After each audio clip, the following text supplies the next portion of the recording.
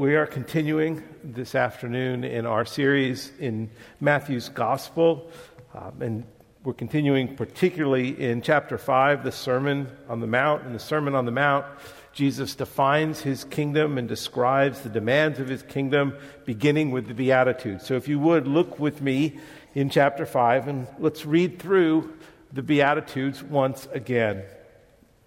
Seeing the crowds, he went up on the mountain, and when he sat down, his disciples came to him. And he opened his mouth and taught them, saying, "Blessed are the poor in spirit, for theirs is the kingdom of heaven. Blessed are those who mourn, for they shall be comforted. Blessed are the meek, for they shall inherit the earth. Blessed are those who hunger and thirst for righteousness, for they shall be satisfied. Blessed are the merciful, for they shall receive mercy.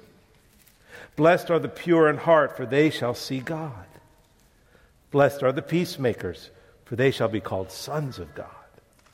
Blessed are those who are persecuted for righteousness' sake, for theirs is the kingdom of heaven. Blessed are you when others revile you and persecute you and utter all kinds of evil against you falsely on my account. Rejoice and be glad, for your reward is great in heaven. For so they persecuted the prophets who were before you." Now, by way of reminder, the beatitude comes from the word beatitude comes from a Greek word that means blessing, which many define simply as happy. But blessed here in chapter 5, verses 1 through 10 goes much deeper than happy. This happiness is the only kind that is found in God's saving grace. To be counted as a citizen of God in God's kingdom is to be divinely happy. And that's what Matthew is recording here, that we can be divinely happy. We can be blessed. That's what Jesus is saying to us, that we are blessed when we are poor in spirit. We are blessed when we are mourning. We are blessed when we are meek. There's a reason Jesus' sermon begins with the Beatitudes rather than imperatives. And that is because the theology of the kingdom, what is true about God, must precede the imperatives, how we must respond to God, what we must do in response to our salvation. And the theme and theology of the Beatitudes is about the kingdom of God and how that kingdom has invaded the life of the unbeliever through transforming grace, through the grace of the gospel. And when we can only live these Beatitudes, it's only possible for us to follow these Beatitudes because we have first been born again. You read these Beatitudes and you think, that's just simply impossible. And as you go through the rest of the Sermon on the Mount, you realize that it's just not attainable until God in his kindness and his mercy invades our lives. And the gospel becomes real to us because of the work of the Holy Spirit opening our eyes.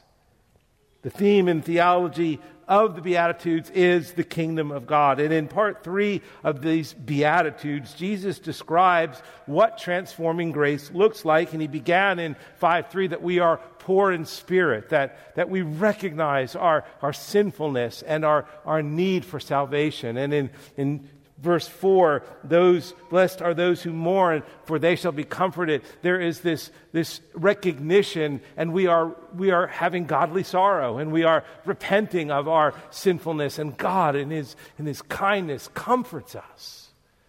He comforts us through the saving work of Christ and the giving to us of his Holy Spirit as a guarantee that we belong to him.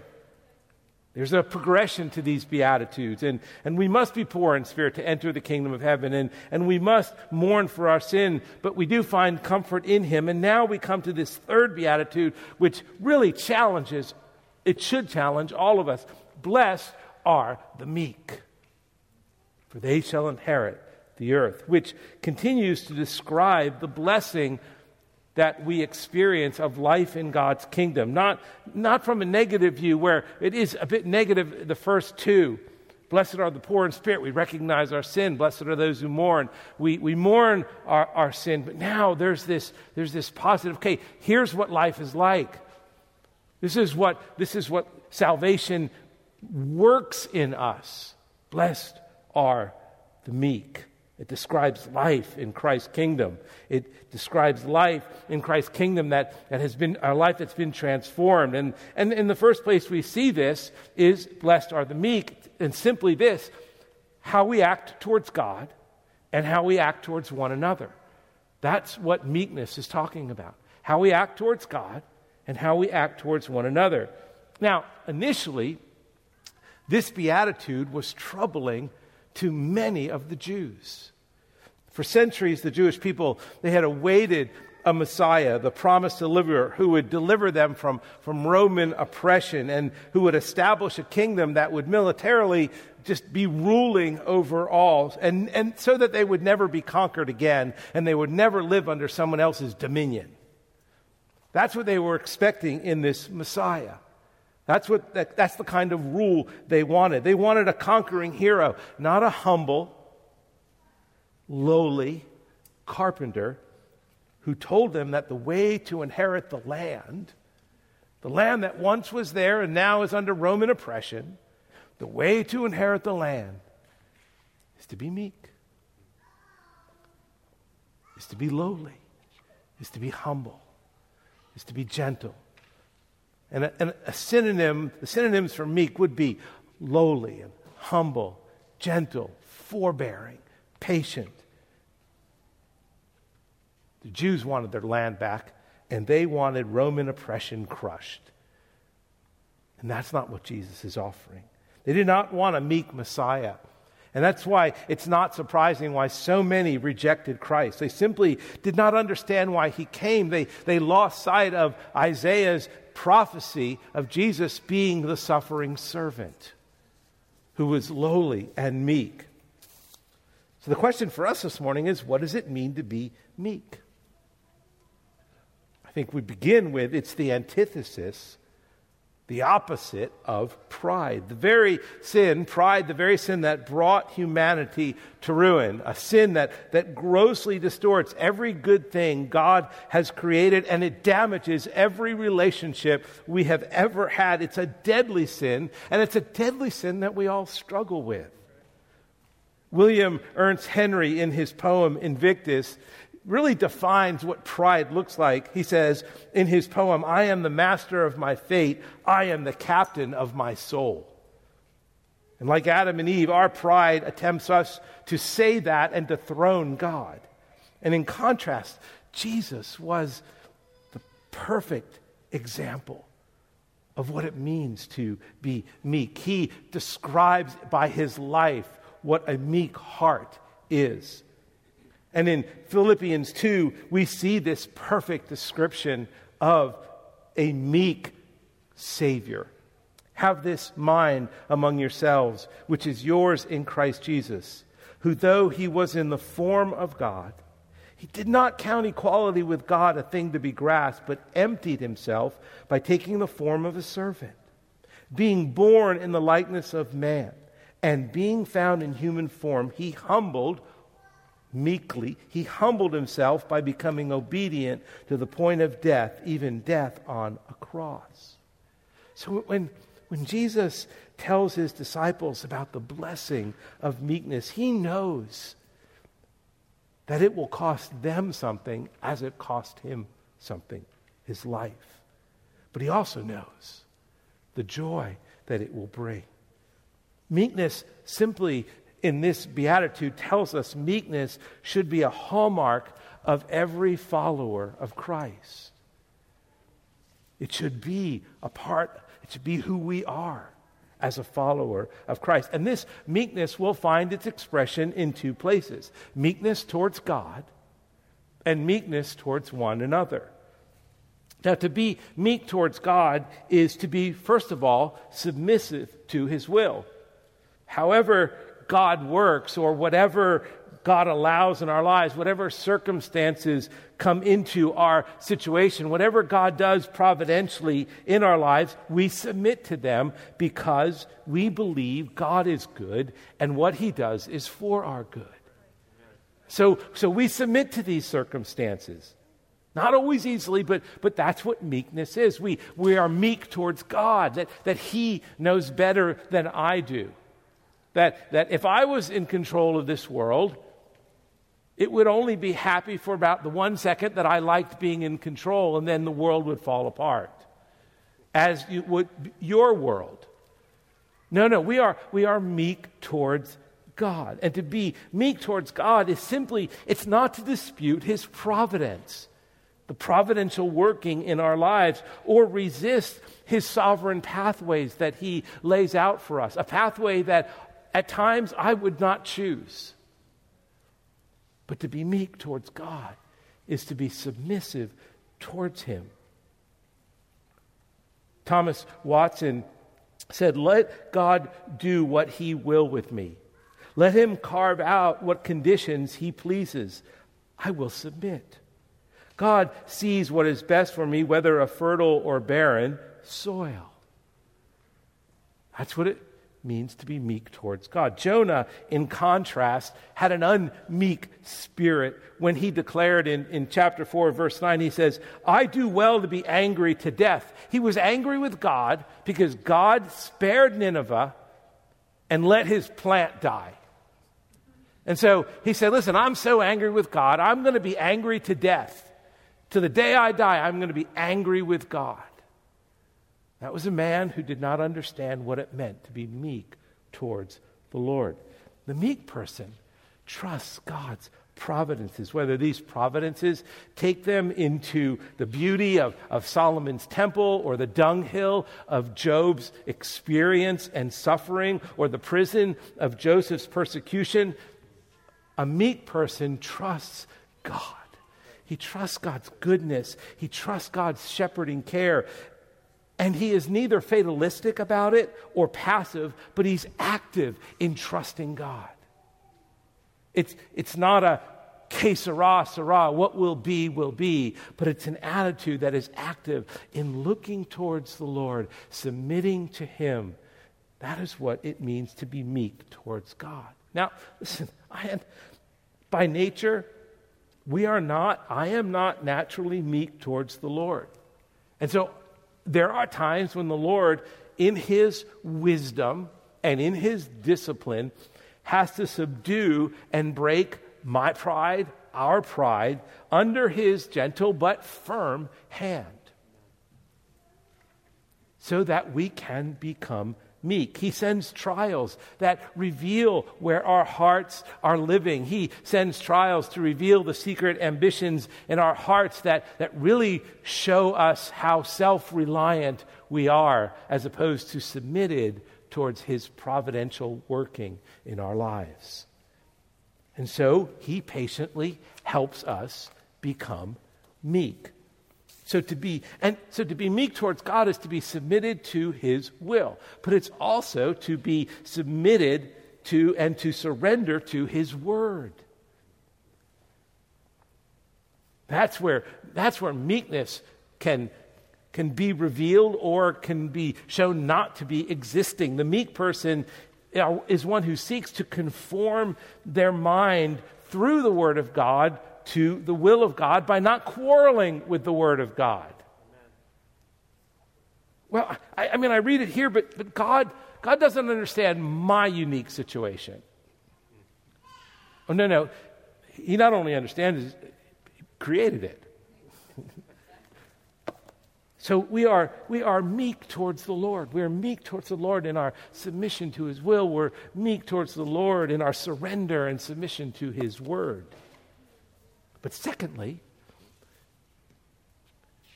blessed are the meek.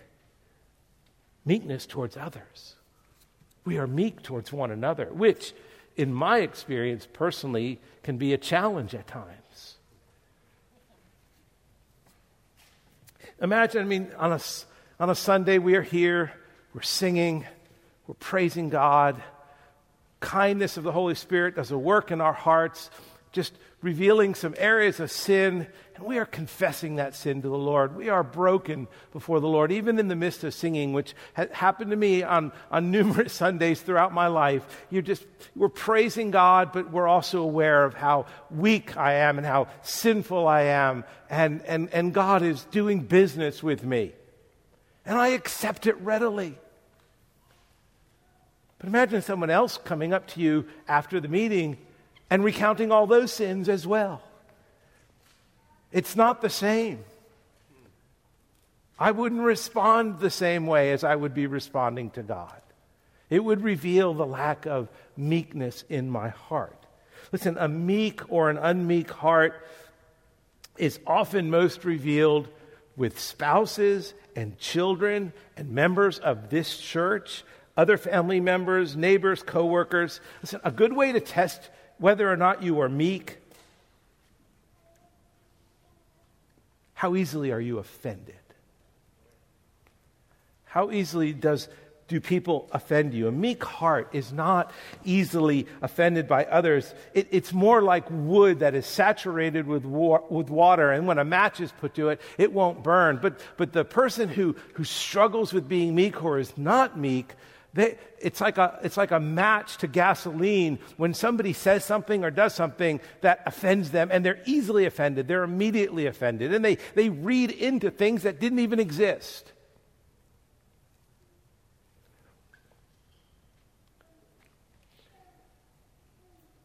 That person walked right by me without saying hello. I can't believe she said that to me about my child. I can't believe they said that about my parenting. Why do I always have to be the one to initiate hospitality? I can't stand how opinionated that person is. Those words she said to me cut like a knife. That person let me down. He made a mistake that cost me something.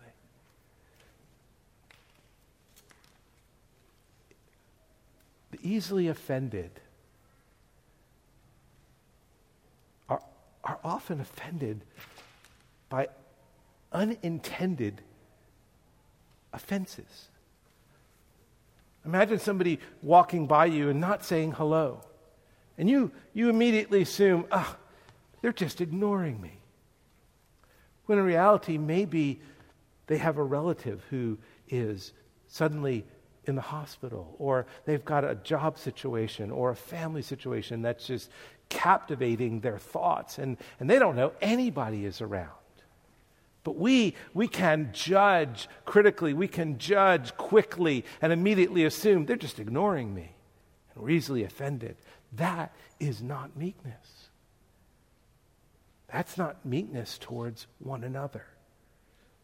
Meekness towards one another means learning to, for those who do offend us, it's learning to bear their injuries, the injuries that they cause us. Because people do injure us with their words and their actions, but a meek heart is willing to bear those injuries and be patient with those folks. Proverbs 19:11, good sense makes one slow to anger, and it is his glory to overlook an offense, to look past the offense. Rather than letting our heart get easily inflamed, we moderate our hearts and our passions with meekness. Paul tells us in Colossians 3:15, let the peace of Christ rule your heart. Now that word rule literally means umpire, like an umpire at a baseball game. Let the peace of Christ. He's not talking about the peace that surpasses all understanding. He's talking about the peace that moderates the passions in our heart, where we don't get so easily offended, and we are meek towards others, and we are forgiving towards others, and we are patient towards others. That's what it means when Jesus says, blessed are the meek. Meekness towards others also means we forgive their injuries. Rather than retaliate, a meek soul, a meek person forgives. Listen, far more troubles in the church exist by people who easily take offense and are unforgiving, and oftentimes when there was no offense intended. No, the meek person forgives injuries. And the meek person does not return evil with evil, but with good. Matthew 5:44, just later on in this chapter, Jesus says, love your enemies and do good to them that hate you. So even to those who are purposely trying to injure you, we are to love them and do good to them. And to those who just simply make a mistake, they say the wrong thing at the wrong time, or they forget something which caused you a problem, or they do something that really troubled you. Do we overlook an offense? Are we meek? You think about our Savior, what he overlooked, what he died for. Meekness is an ornament that should adorn our lives. It's a true imitation of Christ who meekly endured hatred. He meekly endured ridicule and rejection and mocking, all the mocking of sinful humanity each day. And yet, because he was meek, he was not willing that any should perish. See how meekness plays out in the life of our Savior and how it should play out in our lives. How easily God could have crushed sinners and literally kicked them into hell, but the Lord is long-suffering, and he's patient, and he's abounding in love. He's slow to anger. And so not only does he forgive sins, but he cares for sinners. You think about this, the people that hated Jesus and mocked him and rejected him and reviled him. And he responds by telling them, come to me, all you who are weary and heavy laden, and I will give you rest. That's meekness. He goes, because I am lowly, I am meek in heart. That's who Christ is. And that's who he desires that we become. Listen, grace has saved us, and that is what we are to give to others. That's what meekness does. Meekness gives grace. And when we are injured, when we are offended, we must not express. Meekness does not express it. It moderates those passions. It does not gossip about those who hurt us. It does not slander those we may not like. It does not use sarcasm in a humorous way to really say what you're thinking. Sarcasm is just subtle retaliation. Meekness does not exact vengeance. Now, we're smart. We've been well taught. We've been well taught by God's word. We know how to live among one another. And we know that we're not going to exact a vengeance in a way that the world might, but we can be subtle about it. And oftentimes the way we exact vengeance on somebody who's offended us is we distance ourselves from them. We kind of ignore them. We act as though they don't exist. We delete them. That's not meekness. When we are injured, when we are hurt, when we are forgotten, when we are slandered, we extend grace, not vengeance. That's what Jesus means by blessed are the meek. Now, he doesn't stop there, though. Blessed are the meek, for they shall inherit the earth. That's the blessing of being meek. Jesus began this beatitude with the word blessed, and he tells us what that blessing is. They shall inherit the earth. It's a statement that has broad application. It speaks of both a now and a not yet of the kingdom of God, a now and not yet of God's promise, as we see in Psalm 37, which is the very psalm that Jesus is actually quoting from in Psalm 37, Verse 11, but the meek shall inherit the land and delight themselves in abundant peace. You get that? He's quoting Psalm 37. It's a bit of a paraphrase, but it is clear. The meek shall inherit the land and delight themselves in abundant peace. You see, in Psalm 37, the righteous, they were struggling. They were struggling with seeing the wicked prosper. In their day, the wicked were prospering while they were suffering. But God tells them, listen, here's what's really true. As David writes this psalm, he's telling God's people what God is saying.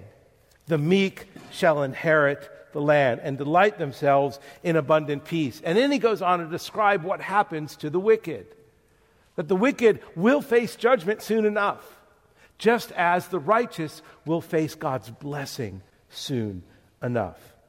Yeah, the wicked man, in a sense, in our day and age and in their day and age, the wicked man, in a sense, does rule the earth for now. But not as the fruit of God's favor. No, even now, in this world, at this time, in this pandemic, in this political climate, in all that we experience, even now, the saint of God, the Christian, the follower of Christ, can enjoy living on this earth and, in a sense, experience his inheritance on this earth, even though it's a harsh place, because Christ is in it. And his peace is with us. If you remember in John 14, Jesus said, "My peace I give you, my peace I leave with you. Not as the world gives, do I give to you." And in 37:10, the psalmist says, "In just a little while the wicked will be no more. Though you look carefully at his place, he will not be there." He will not be there. Augustine said this. He said, "Wicked men may delight themselves in the abundance of cattle and riches, but the meek man delights himself in the abundance of peace. What he has, he possesses with inward serenity and quietness." And in Mark 10:30, Jesus wonderfully reminds us what we have in this life as well. This is what he says. "Truly I say to you, there is no one who has left house or brothers or sisters or mother or father or children or lands for my sake and for the gospel who will not receive 100-fold now in this time, houses and brothers and sisters and mothers and children and lands with persecution, and in the age to come eternal life." So there is this now and not quite yet. And that not quite yet is the wonderful promise of 1 Peter 1 and what we've studied and you have heard me repeat again and again and again. But I will repeat it one more time.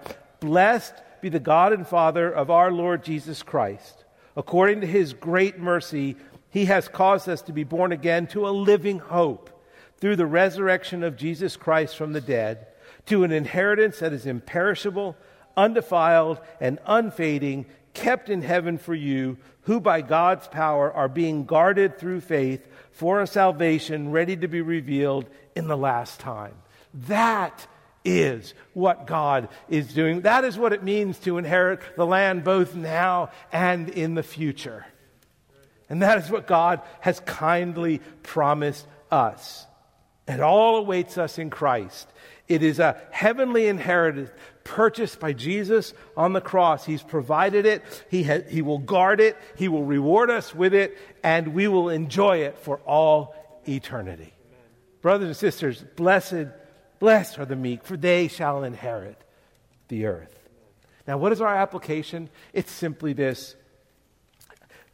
Colossians 3:12 and 13 helps us to bring application to this verse.